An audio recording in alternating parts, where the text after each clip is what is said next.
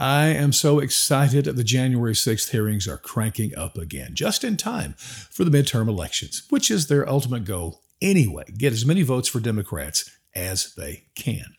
The bad news is Donald Trump, his name is not on the ballot anywhere. And you know what? You can smear him all you want. This is just not going to be the focus of voters when they go in that booth in November. Reality is striking us all in the face. High prices at the gas pump, the grocery store, nuclear Armageddon, according to our president, just on the horizon, and World War III, immigration problems, crime, and we go through the list. So smearing Trump is not going to be that big of a deal. But you know what? Kudos if they can pick up a couple of votes for the Democrats. At the same time, this is starting up this week.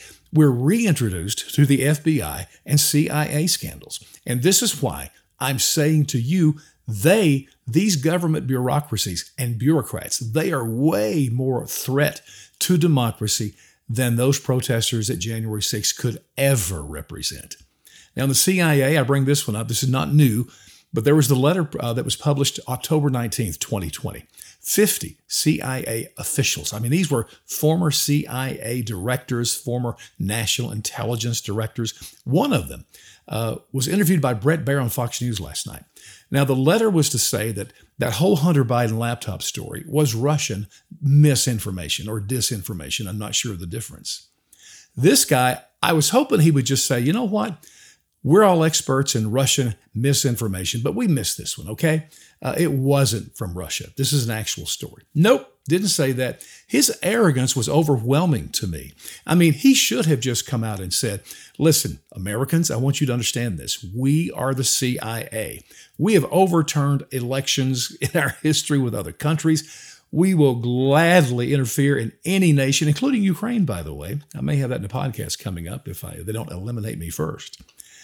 But if you don't think we will interfere in American elections with our power, that we will not use our influence to get who we want elected if necessary, listen, America, F you and F your democracy. That's what he should have said.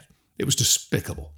Then the FBI is being, of course, investigated through the Durham probe. And we learned this week that the Christopher Steele dossier, which was used to, the whole Russian collusion thing came out of that. The FBI offered him $1 million if he could go bring in some evidence that would support any of those crazy stories.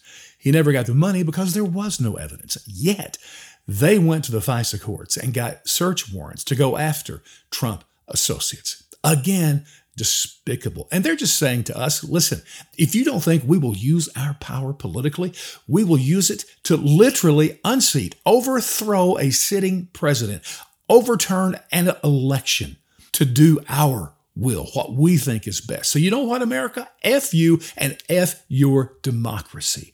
Listen, I don't think it's going to change with Republicans taking power, but it does illustrate they respect our right to vote. Let's do it.